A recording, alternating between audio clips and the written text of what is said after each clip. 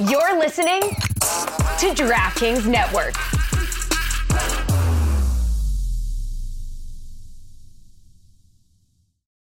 When you need mealtime inspiration, it's worth shopping Kroger, where you'll find over 30,000 mouth-watering choices that excite your inner foodie. And no matter what tasty choice you make, you'll enjoy our everyday low prices, plus extra ways to save, like digital coupons worth over $600 each week. You can also save up to $1 off per gallon at the pump with fuel points. More savings and more inspiring flavors make shopping Kroger worth it every time. Kroger, fresh for everyone. Fuel restrictions apply. Another day is here, and you're ready for it. What to wear? Check. Breakfast, lunch, and dinner? Check. Planning for what's next and how to save for it? That's where Bank of America can help.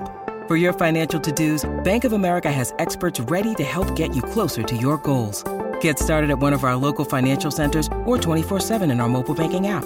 Find a location near you at bankofamerica.com/talktous. What would you like the power to do? Mobile banking requires downloading the app and is only available for select devices. Message and data rates may apply. Bank of America N.A., member FDIC.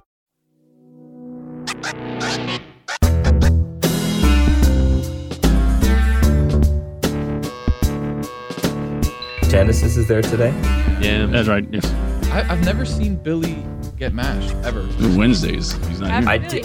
Oh, he is actually. He is, yeah. I did years ago, and I think I may have done it once since she returned. But I've told you this, Tony, and I mean I may as well say it publicly now.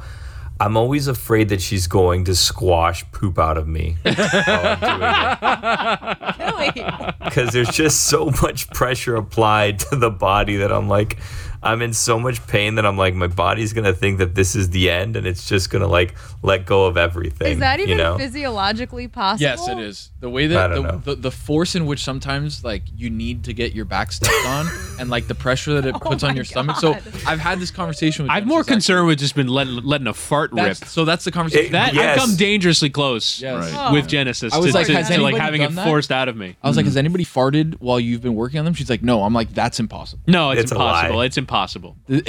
People have been farting for years, probably. I think there's another guy that does what Genesis does, named Al, who's come by here every once in a while. And I think Dan had him come in once to work on me, and I did let one rip with Al.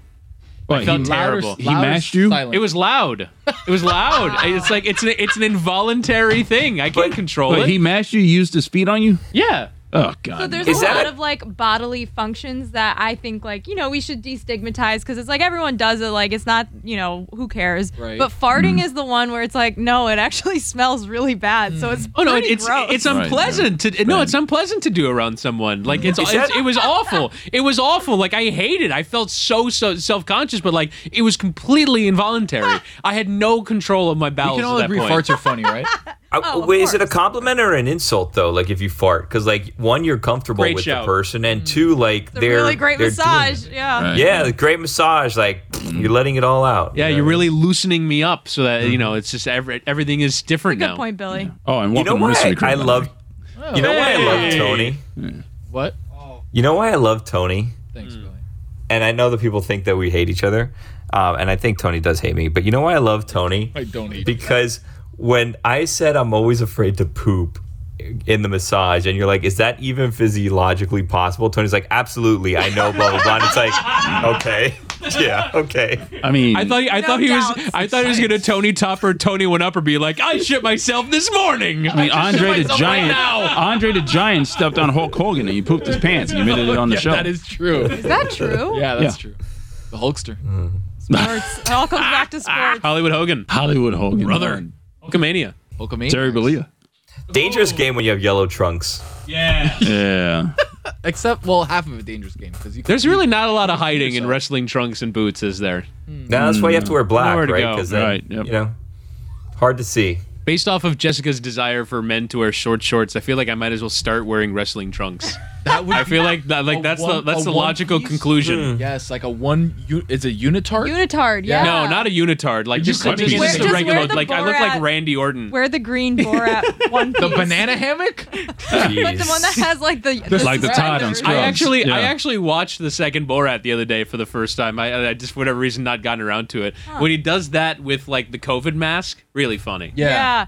There was actually, I think, a kid from my high school, or maybe like a high school near my hometown, that wore that Borat thing to a school event and got suspended. Yeah, wow.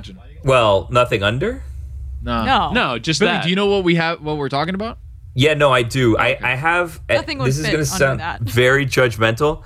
I feel like that was like I'm not really funny and I don't have a good way of making a joke, so I'm gonna wear this to shock people. It's prop comedy. It's shocking.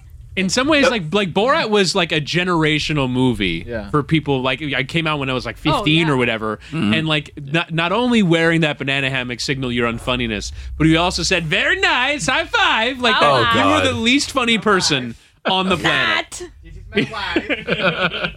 No, it's true. A lot because of people quoting it in here, so I don't know. You know what's I've never seen it. What's even like the funny part? He has a hairy chest, and you see the outline of his dick, and like we're supposed and it's to just hairy. be like, Yeah, it's really hairy. Oh my god, that's the funniest thing I've ever I seen. mean, when you're in school, that's funny. I know when you are younger, it is very funny. Just What age was this? Like high school? For me, it was high school. When did it come out? Witty, can we check? I was Yeah, like already in 2009, college. 2010. No. I mean, like the kid that wore it was in high school. Oh, it was right when the movie came out. Yeah, it was like a 17-year-old probably. August the 4th, 2006 for Borat. Oh, I was out of college. Oh man. 2006. I was in Talking about a grade 15. school. We're talking about a 15-year-old movie. Yeah. Wait, you had like a 7th grader do that? That's No, it must have been way after it came out then.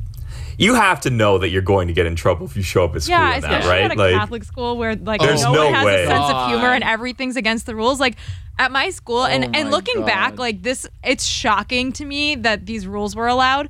My freshman year, we had uniforms. And my freshman year, girls were allowed to wear knee socks with their skirt, which is normal, right? Like just socks and a skirt. And then my sophomore through senior year, we were no longer allowed to wear socks. We had to wear opaque tights. Could not be sheer tights. Had to be opaque because it deemed, I guess, too risque or scandalous Racy. or whatever for girls who are underage, 14 through 18, to be wearing socks and exposing their knee and their thigh. And then when we had if we rolled our skirts to make them shorter, because our skirts weren't actually skirts, they were wool culottes. If we made them any shorter, horrible. you I don't had know what it is. your teacher. Those could two send words you, sound terrible. I sound completely agree with you, Yeah. Tone. I don't even know what those two words mean, Right. But they're bad. Well, I guess I know what wool is. Culottes. But Yeah. like, what is a culotte? Okay, so culottes. Have you guys ever seen the movie Barb and Star Go to Vista Del Mar? Yes. Culottes No. It are. was unfortunate. I Two thought it was gonna be Americas. funnier. I thought it was pretty funny. It was long. It was very long. It was yeah. so long. I actually thought it was pretty funny. I enjoyed it. It didn't get like any sort of Any pub, attention yeah. or publicity. Yeah, and I think actually Adam McKay might have been one of the producers on it. Yeah. Anyways, they're wearing culottes. It's like basically really long, wide shorts that actually like they connect in the middle like pants. They're not actually like a skirt, which is just open. Sorry, Billy, go ahead. No, when I googled culotte, and when you do it, if you go to like the Wikipedia page of it, it has James Monroe and the U.S. president of the 18th century wearing it. Yeah. Of course. Wow. So, Hell to the chief. it kind of looks like a skirt because it's pleated, but it's not actually a skirt. But if your skirt was deemed, your culottes were deemed too short, a teacher could send you to the dean's office and you could get, quote unquote, pantsed, which meant for the rest of the year, you were not allowed to wear a skirt. You had to wear pants every day. But a culotte's not a skirt. No, a culotte is technically like big shorts. shorts. They're like giant, so like- oversized, uncomfortable shorts. They're like Soulja Boy shorts. They're very wide and with like huge pleats. Yeah. Yeah. So that was high school. Anyways, I would not have worn a banana hammock to school. At that school. So short, right? I think culotte is probably the word you would most associate with that time in your life. Yes. For me, when it came to like middle school, so I went to a school that had uniforms, and we had like once a month a day where you can wear normal clothes, called it dress down day. Yes. And there was, on those days, they were very keen to point out that the girls were not allowed to expose their midriff That was the terminology. Exposed your midriff was like I think I see a little midriff there. Like if a girl showed the slightest bit of midriff, it was send them to the office and chuck a uniform on. I can't even fathom wearing a crop top to the school I went to, and that's probably why I've rebelled now. And every day since I graduated high school, I've worn a crop top. I have never worn a full size shirt since. When I was in high school, the girls had to wear shorts under their dresses, right? And my algebra teacher enforced that vehemently. Like that's weird. Like he sat down in a chair in front of the class and he used to slide all the way down, like almost off the chair to see if the girls were wearing shorts. He was actually looking at that's a crime. That's a crime. Yeah, don't mention his name. Yeah, I'm not mentioning. That's a crime. I missed it. Wait, I didn't even hear the story. He was basically let's move on. What's up, Mystery Crate today? Oh, good question, Chris. I don't know. Darth Amin's Rule of Two. Oh, classic. On Obi-Wan. Love that. Breaking down the Star Wars. Let's hear it.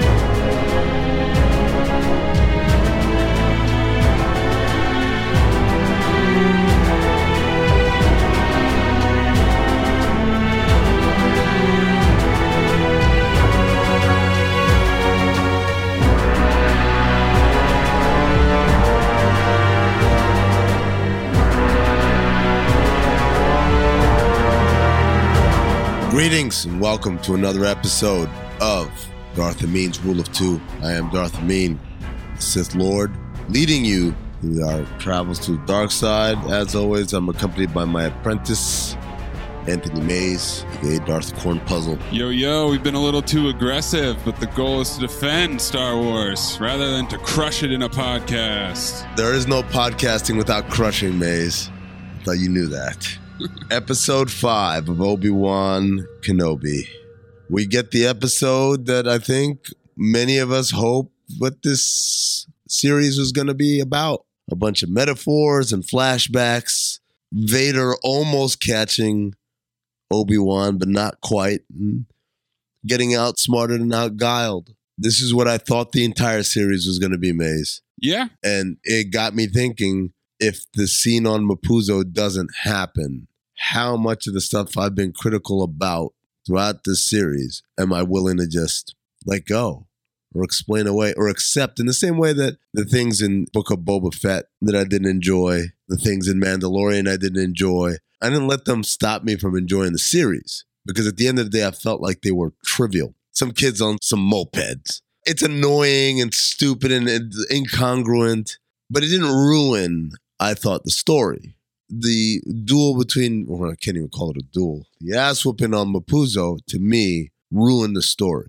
And if you cut that out, like if you literally have Vader show up, kill all the locals, and Obi-Wan kind of scurry away and hide like a coward, I think I'm very happy with this series. How do you feel, Maze? Yeah, I think the biggest thing to me about this episode that was so great was the flashback scene, which is how the episode starts on Coruscant, and the training, the sparring between Master and Padawan. And what they were able to do in that flashback scene was to very smartly incorporate the lessons that were featured in A New Hope and that were incorporated into this episode. Go back and tailor it to what you're trying to tell. The story that you're trying to tell. I do not understand for the life of me why we haven't had more flashbacks than that one. I think I know. And ironically, the giveaway was also this episode, which I think we both enjoyed. Based on a lot of the cheapness of the CGI and the effects and the backgrounds and even the sets, Maze, I think this is a money thing. I think they couldn't afford to do a bunch of flashbacks. And it's the reason why it's not a movie. It went from being a movie to being a TV series. I think there's like some budgetary things that are at work here. But we open with this sweeping view of Coruscant that looks like it was painted. It looked more realistic in Clone Wars. But again, I said this is what the entire series should have been. Flashbacks and corollaries between the past and the present. By the way, we know from how Hayden Christensen appears and how Obi-Wan appears, this is all from early in Attack of the Clones or perhaps before Attack of the Clones. So this is before the Clone War. Anakin is still a Padawan. He's got the little braid in the back. He also has both of his natural human hands. Obi-Wan has his weird hair that was kind of a questionable decision for episode 2. One thing was really, really cool about this. It opens with Anakin staring out at the skyline. Mm-hmm. What he's staring at is Padme's apartment building. Ah, yes. Young lust. He is horny, which I should probably retire for a week or 2. Now we cut back to the present. Third sister shows up on the Devastator. That's Darth Vader's Star Destroyer.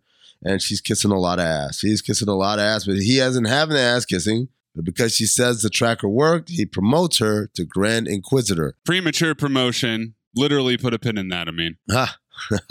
Yes, very witty there. He's also standing on the bridge of the Devastator, which is exactly where in The Empire Strikes Back when he's addressing the bounty hunters. Mm-hmm. You've got those 2 pits on either side where the little worker bees are working. And in Empire Strikes Back, that's when one of the guys catches feelings like, bounty hunters? We don't need their kind of scum here. That was a very cool little throwback there. Meanwhile, Obi-Wan and the crew land on Jabeam in a cave that reminds me a lot of the rebel base on Crate from Last Jedi. Mm-hmm. Maze. I don't know if you got those vibes as well, especially once the siege begins. Definitely. Kumail is back. He's back. I was wrong. And he's funny, but damn, they shoehorned the hell out of him in here. Hey, Kumail, you want to hang out and babysit Leia for an episode? Take Obi-Wan off of that and have him do some other stuff so someone else has to watch Leia. You available? The Empire hunted me down, so I had nowhere else to go. Also, this is how it feels to be a Jedi. I'm like, okay, you guys are... This is like when the Harlem Globetrotters showed up on Scooby-Doo. Let's just shoehorn everybody anywhere. People are like, oh, where would you have them be? The Outer Rim. That's where everybody goes to get lost. It's where, the Empire is not as present, and also they don't care as much about the Outer Rim. Go to Jakku, go to Nal Hutta, anywhere. They are organizing an evacuation of the planet. This is Ice Cube Jr., a.k.a. Roken, who's in charge of that, trying to get everyone to get ready to leave. There's the great part where he gets off the ship and he says, ladies and gentlemen, we got her. Ah, yes. Here's all the people that we were wondering where they were at last episode. Yeah. They didn't have the budget, I guess, to bring everybody in for 2 different days. I'm telling you, man. It's like they have 1 day of extras that they could pay for. Vader tells third sister to lock down the facility. She says, wait a second, if you lock them down, then they can hole in there and might be days before we can break them. And he says, it's not them we need to break. Talking about Obi-Wan because he knows his old master well. Obi-Wan is in the caves. He's reading these etchings. I looked it up and someone had it translated. It's a bunch of Kilroy was here type etchings from different Jedi. Mm-hmm. Many of them from the expanded universe, from Star Wars Legends. So this is for people who read the books and stuff. I didn't, but for people who read the books, this is very exciting because some of the characters from Legends are now canon because they were here and it's all inspirational stuff. No actual Jedis are there. Nope. And we see the box of lightsabers. So it's clear that essentially they turn in their gear and they go back to being a civilian and then they disperse themselves throughout the universe somewhere. Or that's some of the fallen ones, right? That for whatever reason they collected. Everywhere I looked, no one recognized any of the lightsabers. It didn't look like anyone from the Clone Wars or from Rebels or anything like that. However, one source says that he thinks 2 of them look like the lightsabers for Barriss Offee. Barriss Offee, if you remember, Maze, in the Clone Wars, when the Jedi Temple was bombed and they accused Ahsoka and they had all this evidence that it was Ahsoka, and then it turns out it was Ahsoka's best friend, Barriss Offee. And Barriss Offee was one of the early ones to say the Jedi are corrupt, and basically she went all QAnon on them. And that's why she bombed the Jedi Temple. As a result, of course, that's what led Ahsoka to leaving the Jedi. If you wonder why Ahsoka's not a Jedi, that's why. Because they accused her of something a crime she didn't commit. The only person that believed in her was Anakin. Everybody thought she did it. And so she basically, even though Barriss was guilty of it, she began to believe, as Barriss did, that the Jedi are corrupt and they had nothing for her. The NBA playoffs are heating up, and so is the action at DraftKings Sportsbook, an official sports betting partner of the NBA, with same-game parlays, live betting, odds boosts, and so much more. Don't miss out as the NBA postseason winds down, and if you're new to DraftKings, you got to check this out. New customers bet just $5 to get $150 in bonus bets instantly. Download the DraftKings Sportsbook app now and use code DAN, that's code DAN, D-A-N, for new customers to get 150 bonus bets when you bet just $5 only on DraftKings. The crown is yours. Gambling problem? Call 1-800-GAMBLER, or in West Virginia, visit www.1800gambler.net. In New York, call 877-8-HOPE-NY or text HOPE-NY 467-369. In Connecticut, help is available for problem gambling. Call 888-789-7777 or visit ccpg.org. Please play responsibly. On behalf of Boot Hill Casino Resort in Kansas, 21 plus, age varies by jurisdiction, void in Ontario. Bonus bets expire 168 hours after issuance. See dkng.co/bball for eligibility, deposit restrictions, terms, and responsible gaming resources. Lola sabotages the facility and locks them in. An Imperial destroyer shows up. Obi-Wan gives an Anakin scouting report. He only goes left. Force him to his right hand. Oh, wait. No, sorry. He'll attack next. He has no patience for a siege. How do you know? How about some flashback exposition? Obi-Wan warns him he's being too aggressive. The Jedi goal is to defend life rather than to kill. And Anakin says, mercy doesn't defeat an enemy, Master. Very reminiscent of Fallen Order, where Cal Kestis has all these flashbacks of training with his master, Jorah T'Pol, where everything that's happening to him in the present reminds him, oh yeah, that's right. There's that time I was sparring with Jorah T'Pol. There's a time that Jorah T'Pol was teaching me how to force jump. Much like this in the game, as you progress towards the end, your memories of Jorah T'Pol progress as well. So I thought that was a nice way for them to do it, which they would have done the whole time. Vader sends in the ground assault. Obi-Wan gives a speech, riling up everybody, basically telling them, hey, man, if we get this done, we'll be out of here by the time they get in and no one will get hurt. He asks Ice Cube Jr. how long to get this thing open. 3 to 4 hours just to open it? Come on, man. What are you doing? Hey, man. Maybe Roken was working in the Spurs arena. For real. During game 1 of the NBA Finals. Check out Basketball Illuminati from this week if you haven't. With just ridiculousness. Obi-Wan, here's 3 to 4 hours, goes, you have 1 hour. What? This is one of the classic tropes here. Just tell him that he has an hour. Why do this setup? Right. And he doesn't even really have an hour. They're here. It's as soon as possible type situation, bro. Stormtroopers set up for the siege. This set design is horrendous. I mean, as cheap gets. And I just kept thinking, I'm not comparing this to the movies. I'm just saying, compare it to The Mandalorian? Y'all didn't even get Mandalorian budget? Come on, man. Why wouldn't they spend money on this show, I ask in my notes. They literally couldn't be bothered to draw on the blaster bolt from the turbo laser, battering ram, whatever the hell you want to call it, trying to crack the blast door. Yeah, they're essentially set up in a crater, in a rock. Mm-hmm. The thing about the volume is that once you know what you're looking for, it's basically you're looking for a big circle. Yeah. So the Coruscant flashback, big circle. Right. This scene, big circle. They just have a bunch of guys standing around, and I guess we're supposed to be intimidated. So they just start blasting the door. They try to open the hangar doors. It doesn't work.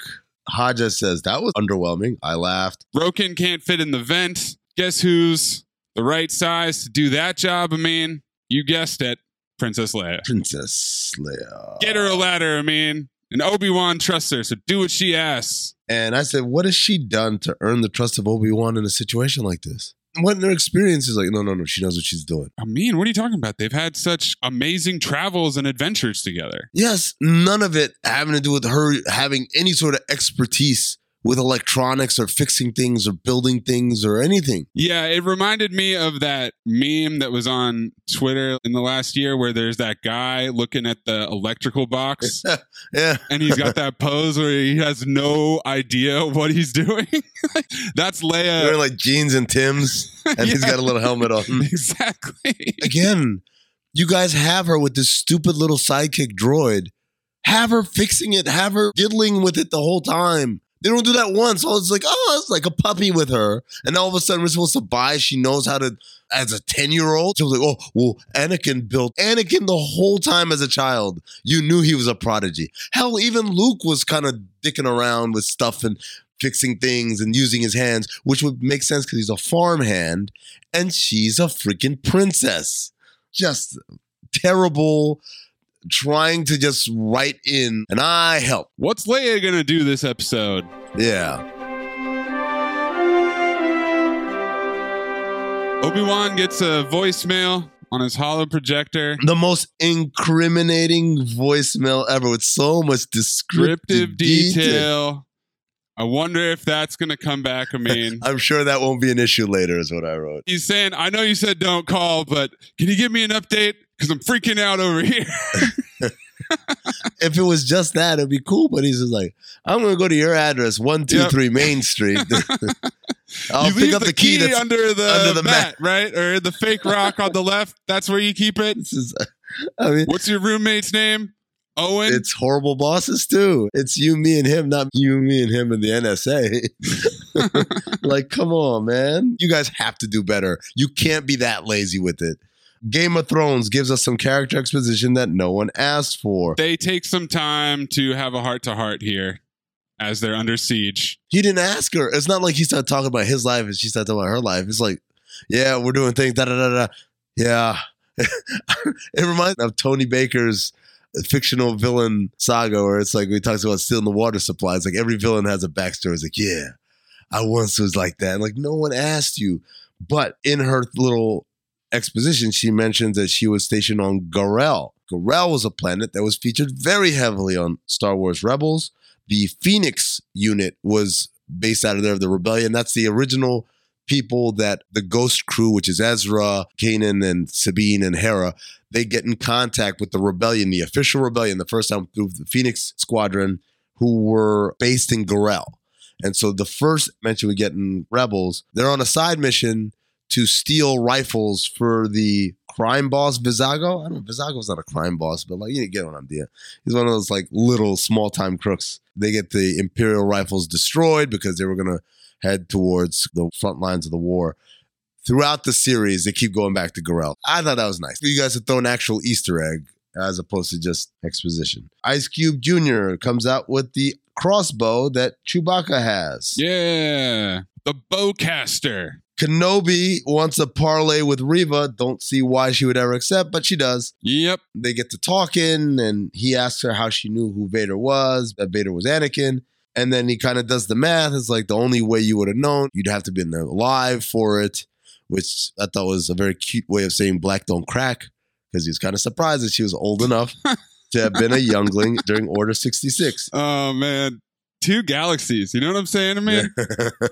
Exactly. And so we get some flashbacks position of her witnessing the slaughter. Wow, we got that one. Check that one off. She was at the temple. She had to play dead in order to get out of there. And Obi-Wan realizes you're not serving him. You're hunting him. Talking about Darth Vader. And I sent a text to Maze while I was watching this, and I said, film noir. Oh, and I had to say, which one? Oh, spoiler alert, future callback there. She demands to know where Obi-Wan was during Order 66, which I thought was a very good nuance to include there, because she's so pissed at him the whole series. And I'm like, why are you pissed at Obi-Wan? And I was like, of course. She's like, you were supposed to be there. You're supposed to protect us.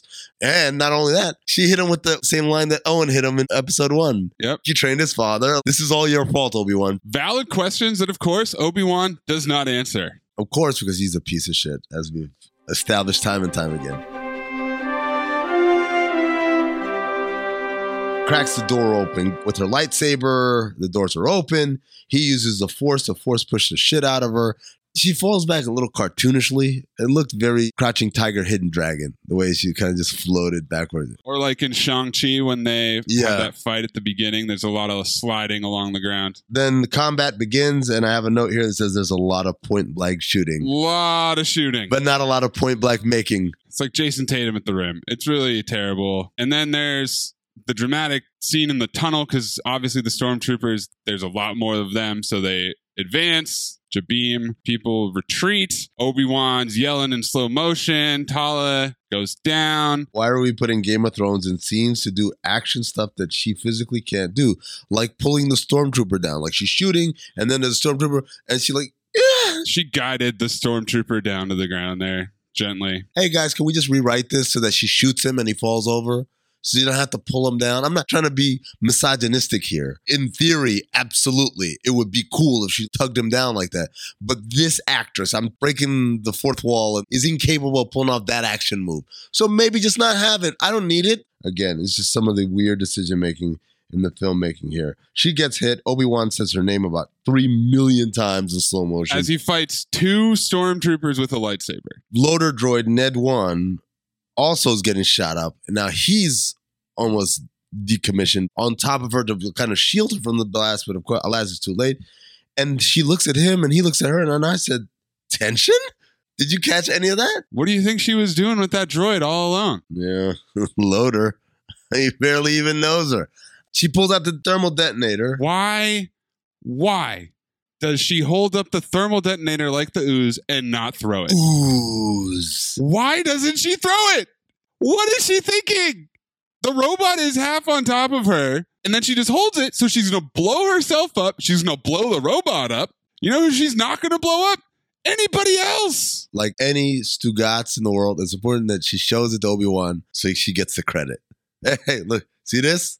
See what I'm doing? Throwing my life away. You all see that I am the one who had the thermal detonator. We had this funny exchange where Ice Cube Jr. asked Kumail, is she close? And he says, Leia, are we close? She yells back, working on it. And he says, she's working on it. I don't know why. That exchange made me laugh. It seemed very calm in the middle of people dying. That's 2 laughs at Kumail lines from you. He's been good at this series. So I guess he did his job. It was a strange job to ask him to do, but he did it. Exactly.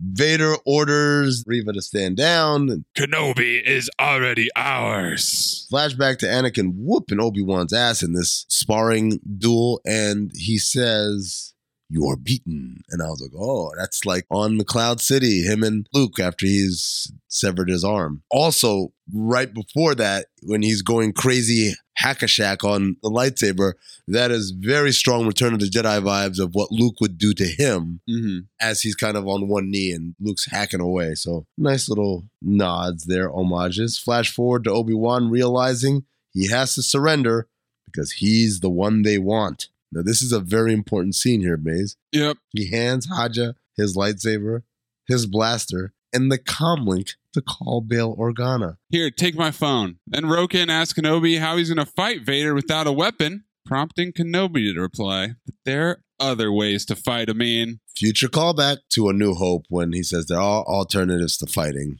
when they're on the Death Star. Right before he fights Vader. Exactly. The stormtroopers bring Obi-Wan to Reva. She says Vader's on his way. You're going to die soon.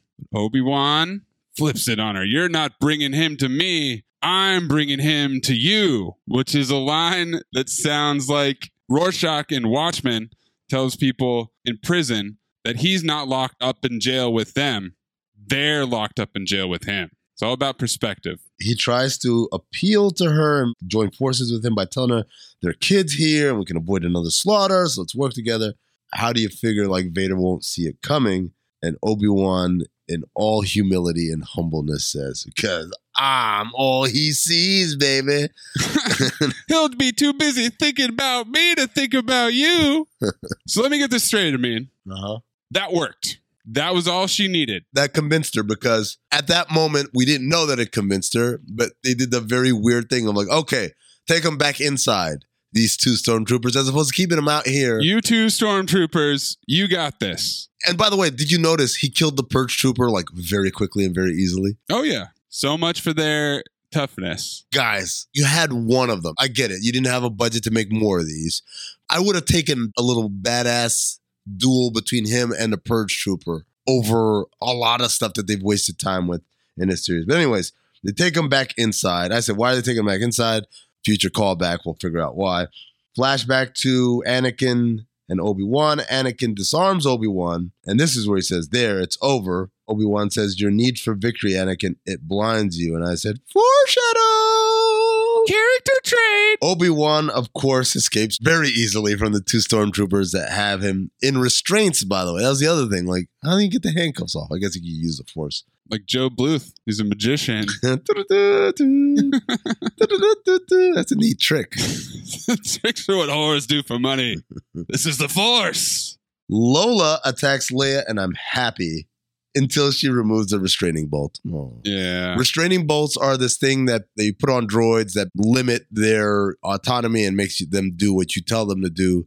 R2 had a restraining bolt on him in A New Hope. The Jawas put one on him. Yeah. So when they took it off, that's how he was able to play Leia's message. Vader arrives and she tells him, oh, he's inside. And he walks in and he sees a bunch of dead stormtroopers. And then he walks a little faster. Because I think he knows, like, oh, Jesus Christ. Meanwhile, the transport tries to peace out. And Vader comes in and he uses the Force to ground it. The CGI is bad, but this is pretty badass. Oh, it's super cool. This apparently was something that Starkiller did in the Force Unleashed video game, which is not canon. A lot of video game inspiration this season. Yep. Also, Rise of Skywalker did this as well with Rey, but she kind of tore the ship apart accidentally rather than grounding it.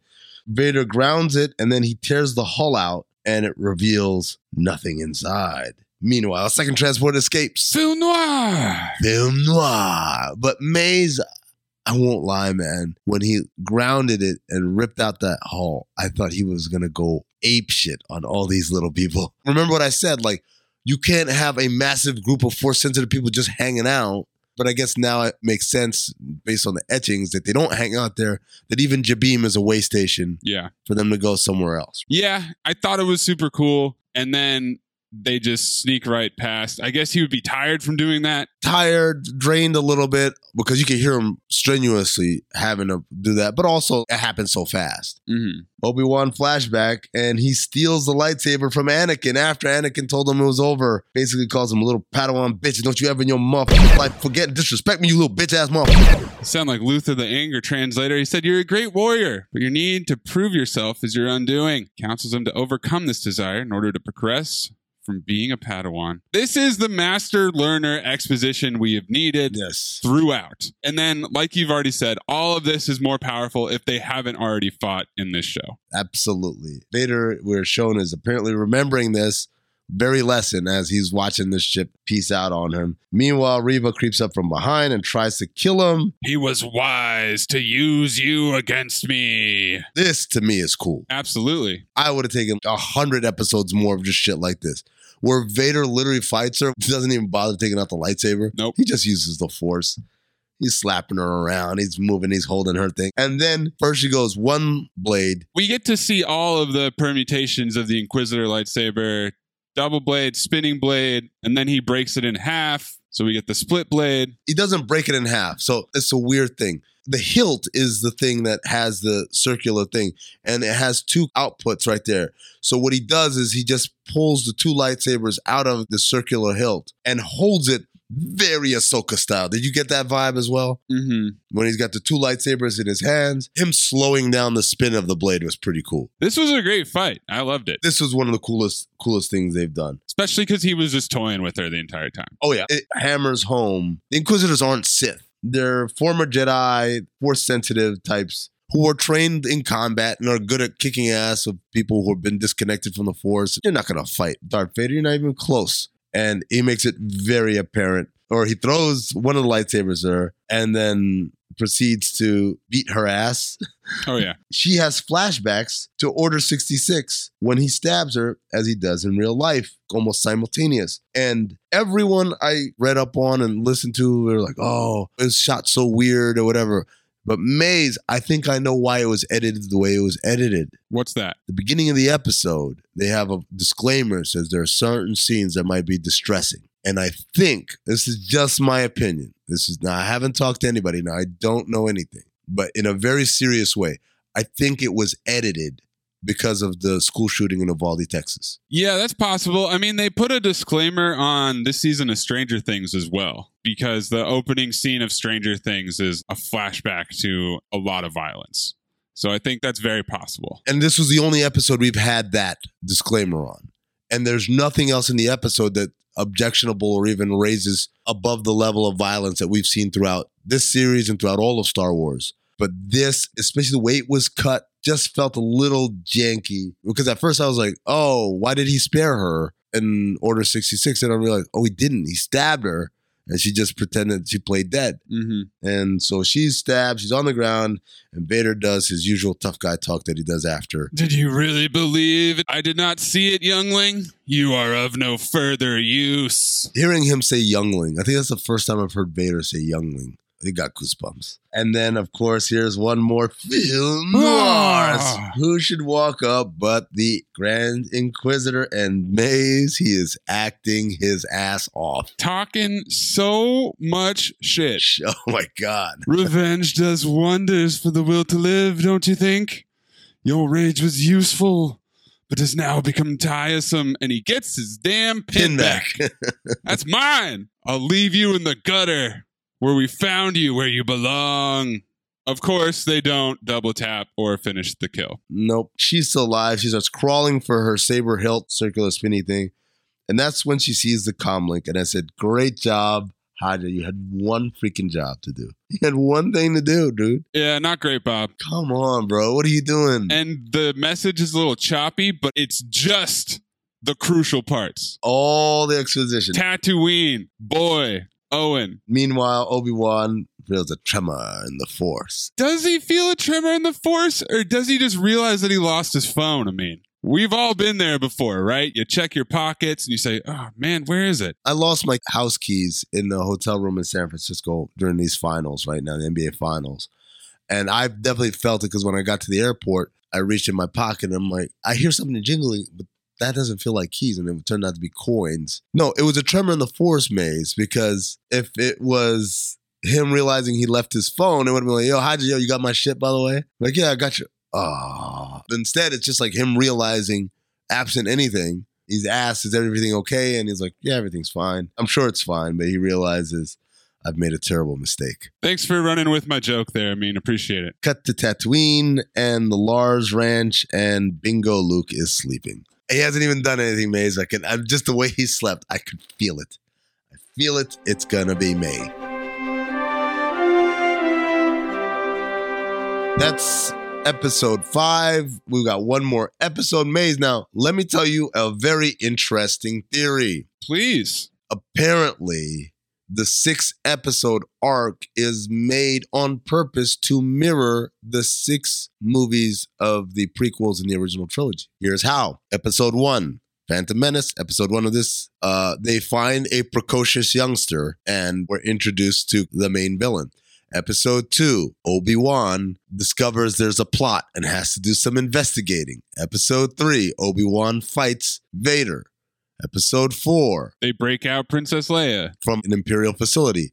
Episode 5, when everything looks like it's darkest and everything's about to fall apart, Vader whoops someone's ass. And now Episode 6, Obi-Wan is going to appeal to Darth Vader and turn him, right? Or Reva. Maybe Reva turns to the light. Oh, okay. That's a little bit of a stretch, but okay. When I heard that, I was like, not mad at it. It doesn't feel like that much of a stretch. And it makes sense because I remember thinking, why are there 6 episodes? Why 6? Especially when they're not the same length. 6 is the Disney Plus model. Oh, is it? Moon Knight, 6 episodes. Loki, 6 episodes. Hawkeye, 6 episodes. I'm sure Miss Marvel is 6 episodes. So, Maze, we got 1 episode left. Is it possible that this was the master learner thing and we're not going to have to get an explicit second fight between Vader and Kenobi? Absolutely not. Absolutely not.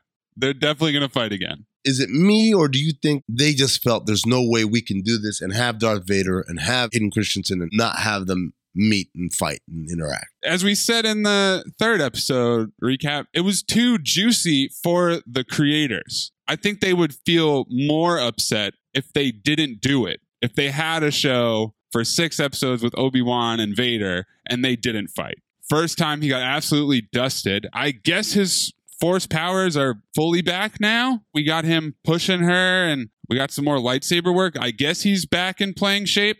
But the more important thing is going to be what we saw in that flashback, which is he's going to do something crafty. It's not going to be a brute strength thing because that's Vader's whole thing. Attack, attack, attack. Obi-Wan is going to do something clever. And here, I don't think it's clever enough for Darth Vader to walk away from this encounter going, he got me again. Oh, that Obi-Wan, he really knows his ways around the Force. There's got to be something better. And I think that it's possible they do something really cool. I am curious as to what that is going to be. I don't think they can have Vader on Tatooine, though, right? I mean, it's bad enough what they've already done. To have Vader on Tatooine, now you're really pushing it. So what is Reva going to do? Is she going to go to Tatooine by herself? it seems like she's pretty out of the Inquisitor Vader dynamic. So it doesn't seem like she'd go to them with the info and try to get back in the good graces. What would that information do to help her? Maybe she thinks if she goes and gets the kid and then she'd go back to Vader and Obi-Wan's going to intercept. She's trying to kill Vader. I just don't understand. He's already figured that out. So it's like, you're not going to sneak up on him twice. In essence, her whole life was a prelude to that moment. Her whole life was so that she could get that one opportunity to get close enough with him, especially as Grand Inquisitor, you'd have a lot of access to Vader to catch him sleeping and take care of him then. She had her shot and she blew it. So now I don't know what else she can do. It's not like, hey man, remember when I tried to kill you? My bad. Hey, I found this kid on Tatooine, by the way. It might be yours. Yeah, just go and take a look right now. Ah, I got you a little. Like, it just doesn't make sense. Yeah, there's just some things. Now we're really at the point where we're boxed in by what we know happens, right? They're not actually going to get to Luke because Luke has no clue. Exactly. Luke has no clue. Then again, Leia has convenient amnesia. Obi-Wan isn't going to fight in front of him. It's very doubtful that Reva or anyone would be able to kidnap him. If you haven't watched Star Wars Rebels and you intend to, this is a big spoiler here. 3, 2, 1. It has to be a situation like in Rebels when Maul finally dies for real. So Maul tracks down Obi-Wan, finds him like at a campfire in the middle of the Dune Sea in Tatooine. Maul's whole life has been an exact revenge on two people, Kenobi and Sidious, right? Mm-hmm. And so, all right, let's do it, old man. Like, yo, look at you. You're pathetic. You're just an old man. So we get a very dramatic build up and the fight happens very quickly. I believe it's modeled after one of Kurosawa's movies. So as he's dying in Ben Kenobi's arms, he says, why are you here? And he's like, you're protecting someone. You're protecting, it's the chosen one, meaning Luke. And it's like, is it real? Is he really the chosen one? And Obi-Wan says, yeah, pretty much. And then he dies, right? And so Luke obviously never knows any of that is happening. It would have to be a situation like that, I think, for them to get away with it. The other thing, obviously, Vader cannot know. We know for a fact in canon, Vader doesn't even know in A New Hope that that's his son because Palpatine lied to him. Palpatine told him, Padme died, you killed her, and you killed, obviously, the baby that was inside. He didn't know she was pregnant with twins. He didn't know that she survived. He didn't know that she gave birth before dying. So he doesn't find out that the kid who, the Force is strong in this one, who blows up the Death Star, that's his son. He doesn't find out until after A New Hope, but before Empire Strikes Back. Right. So that means that Reva has this information, but she's not going to get it to Vader. So I think Reva's headed to Tatooine for some reason. Obi-Wan's going to have to go there. Maybe they team up because there's going to be a final confrontation with Vader somewhere. Reva's probably going to die.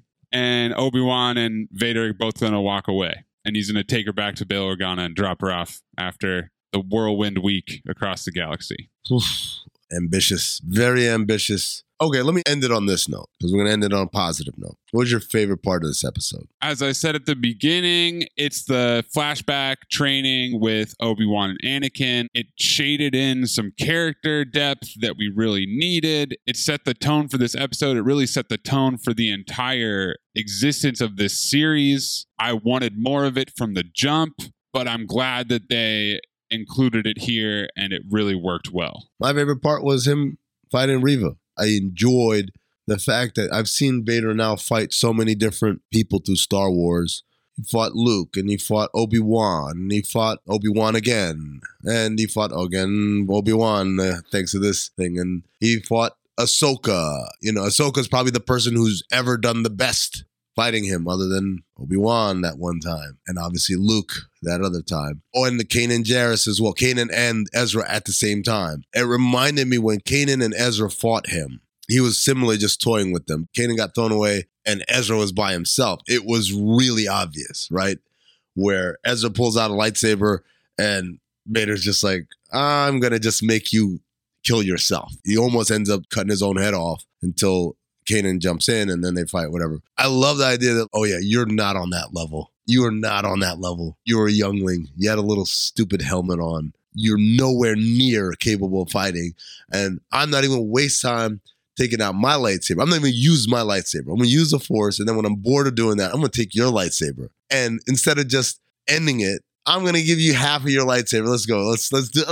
Just for shits and giggles. Let's see where it goes. I thought was really, really cool. You are a Sith Lord after all, so that tracks. That's gonna do it for this episode of Rule of Two. Next week it's gonna be the last episode until we get Andor that comes out later this summer. Thanks again, my apprentice Anthony Mays.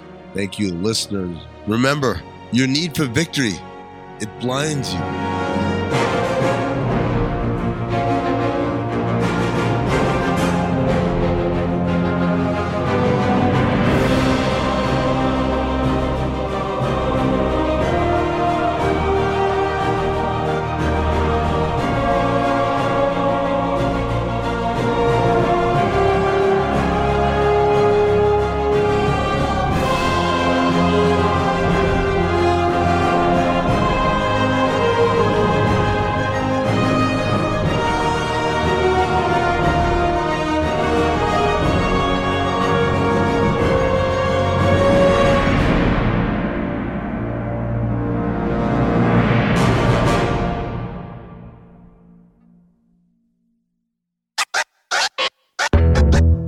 Juju, do you like Star Wars and any of that or no? Yes, I do. Really? So have you been watching this show? Yeah, I'm up to date. Well, so what the fuck? Why doesn't Amin talk to you? Amin don't even answer my text messages. Classic. Except whenever he says a boo-boo on air. Do we want to reveal the boo-boo post? Classic one-way phone situation. It only works when you need something. Exactly. Juju, who else does that other than Amin? Let's name some names, point some fingers. I think it'd be easier to say who doesn't do that. Yeah. Well, who doesn't do that then? I love all of you guys. It's new leaf, new year, new me. I'm keeping it. It's New Year. It's June. It's June. It is June. We literally could not be more. We probably couldn't be closer to the middle of the year. The mid-season finale. Year when I want to restart my year. That's right. Listen, who decided what January 1st is? You know what I mean? Well, you know what? Romans, Gentiles. I completely agree. Because I've complained on this show Julius about Caesar. New Year's resolutions.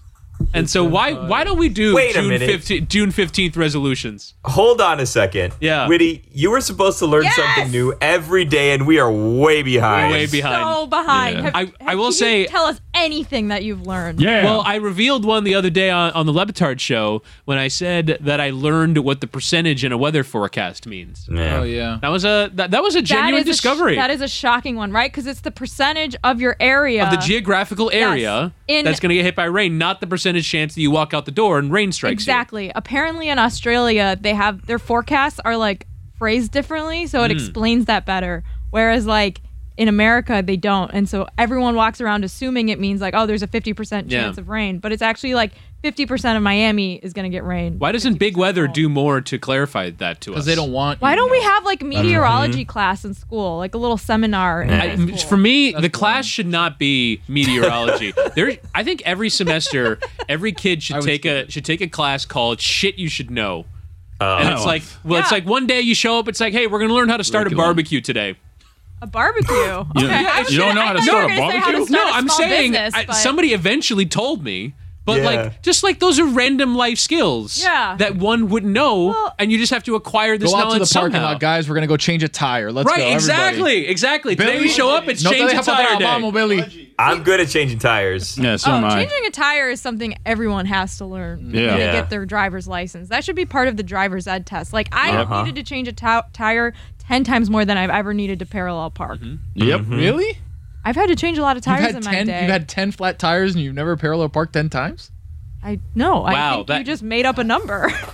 I was concerned for a little bit because. Well, you said 10 times more. That I was doing it by yeah. So you have to have had exaggerated. You'd have had to have had one parallel parking situation for every 10 flat tires. I've had like 3 or 4 flat tires. So you've I've parallel probably parked 0 times. Like once. Yeah, 0. Yeah. So you've I've lived in a city, so I haven't needed a car for Is like math in the shit true. you should know class? No, that's a different class. You don't need to change tires, though. Guys, sometimes people exaggerate. That should be in the class, too. Oh, really? Learn how to exaggerate. Hyperbole and exaggeration.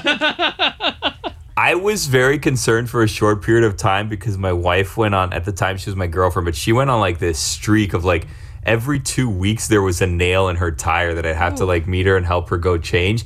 And I was like, are you driving through like construction sites? Like, where are we going that we keep puncturing these tires? Because like, how does this keep happening? It seems like we've gone beyond the point of bad luck at this point. At one point, my boyfriend's car got like 3 flat tires in one summer. Sometimes I just think you just have a bad luck streak with your car. Tires among the least rewarding purchases. Yeah. Because you see so you walk into like the tire center and you see new tires, like, wow, this tire looks so nice. I can't wait to like look at my car, and it's that way. And then when I recently had my tires changed, and so I go and show up and they had done 1 lap around the Costco parking lot. Like, huh. And then you look at your tire and go, that's not what I bought. There's like some shit on it.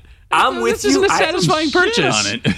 I recently had my tires changed too, and when I got there, the guy that changed the tires said, we are 2 days away from these things just completely shredding apart these tires in such bad shape. Like, it's a miracle you got here, right? And then I was looking at the tires the next day, and I'm like, did they put used tires on this car? Like, I don't know that these tires are new. Different. That's the secret, by the way. Sorry to spoil it. That's the secret. You get used, very slight, loved on tires, and they're much less expensive. That's true. Just a little nugget for you guys. Where do you procure slightly used tires? I'll let you guys know.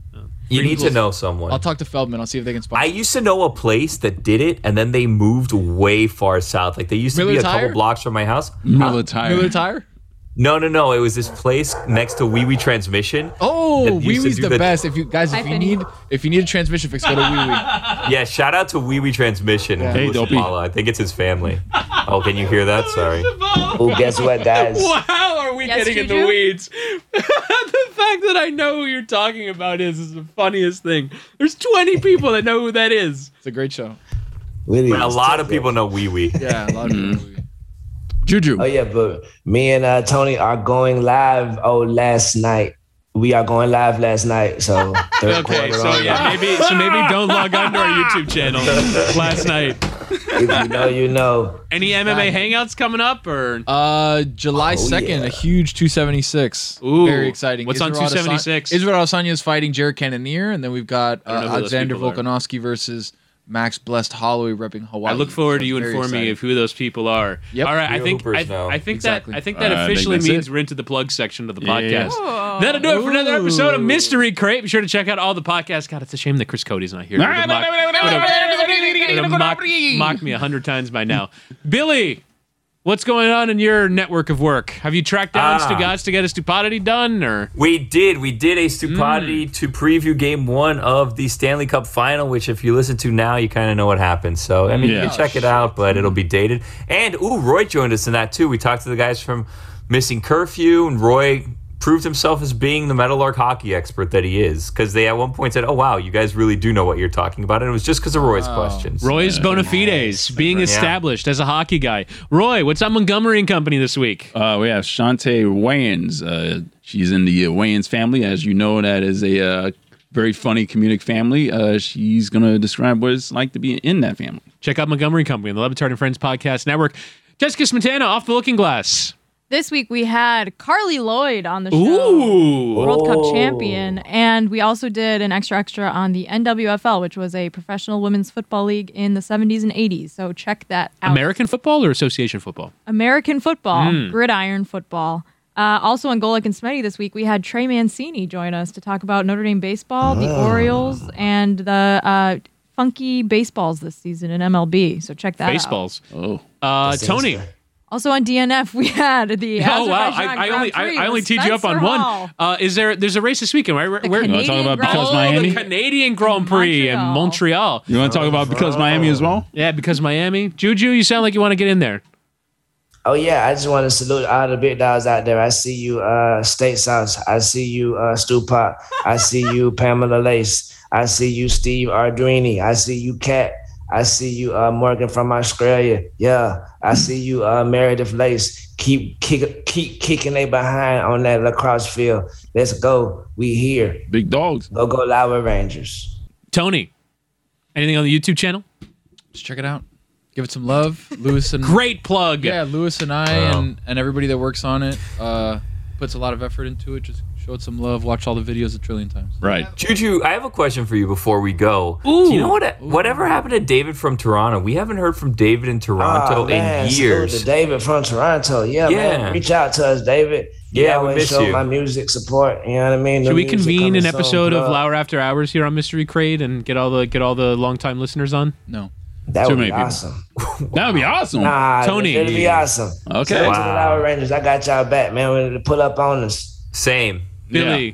Tony buried the lead on the all plug. All the haters are in absolute shambles, by the way. The plug for the YouTube channel was an absolute shocker from Tony. There's a massive piece of content available on our YouTube channel. Tony, tell us. The haters are in shambles at the moment. The Ricky Weed Farm video is out. Wow! Really? Oh, man. I need to go check it out. I did not see that one coming. I didn't see that one coming. Fuck you to everybody. Right up your... Good job. Wow. Yep. Yeah, that's right. Haters still in shambles. Sorry, guys. See you next week. Roy, do the thing. Boom, boom, boom, boom, boom. Okay, I'm singing with Choo-Choo. No, come on, man. I get high on your memory. Okay, goodbye. Everyone is talking about magnesium. It's all you hear about. But why? What do we know about magnesium? Well, magnesium is the #1 mineral that 75% of Americans are deficient in. If you are a woman over 35, magnesium will help you rediscover balance, energy, and vitality. Magnesium supports more than 300 enzymatic reactions in your body, including those involved in hormonal balance. From functional medicine doctors to mental well-being and female hormone experts, we all know that magnesium is the one mineral to improve all aspects of well-being and health. But which one? Magnesium Breakthrough from Bioptimizers, the trusted choice recommended by leading experts with 7 best-absorbed forms of magnesium to ensure your body receives the support it needs for overall well-being. Go to bioptimizers.com/balance today and use code BALANCE10 for 10% off. Support your journey to wellness at bioptimizers.com/balance. Magnesium Breakthrough from Bioptimizers, your foundation to optimal health and vitality.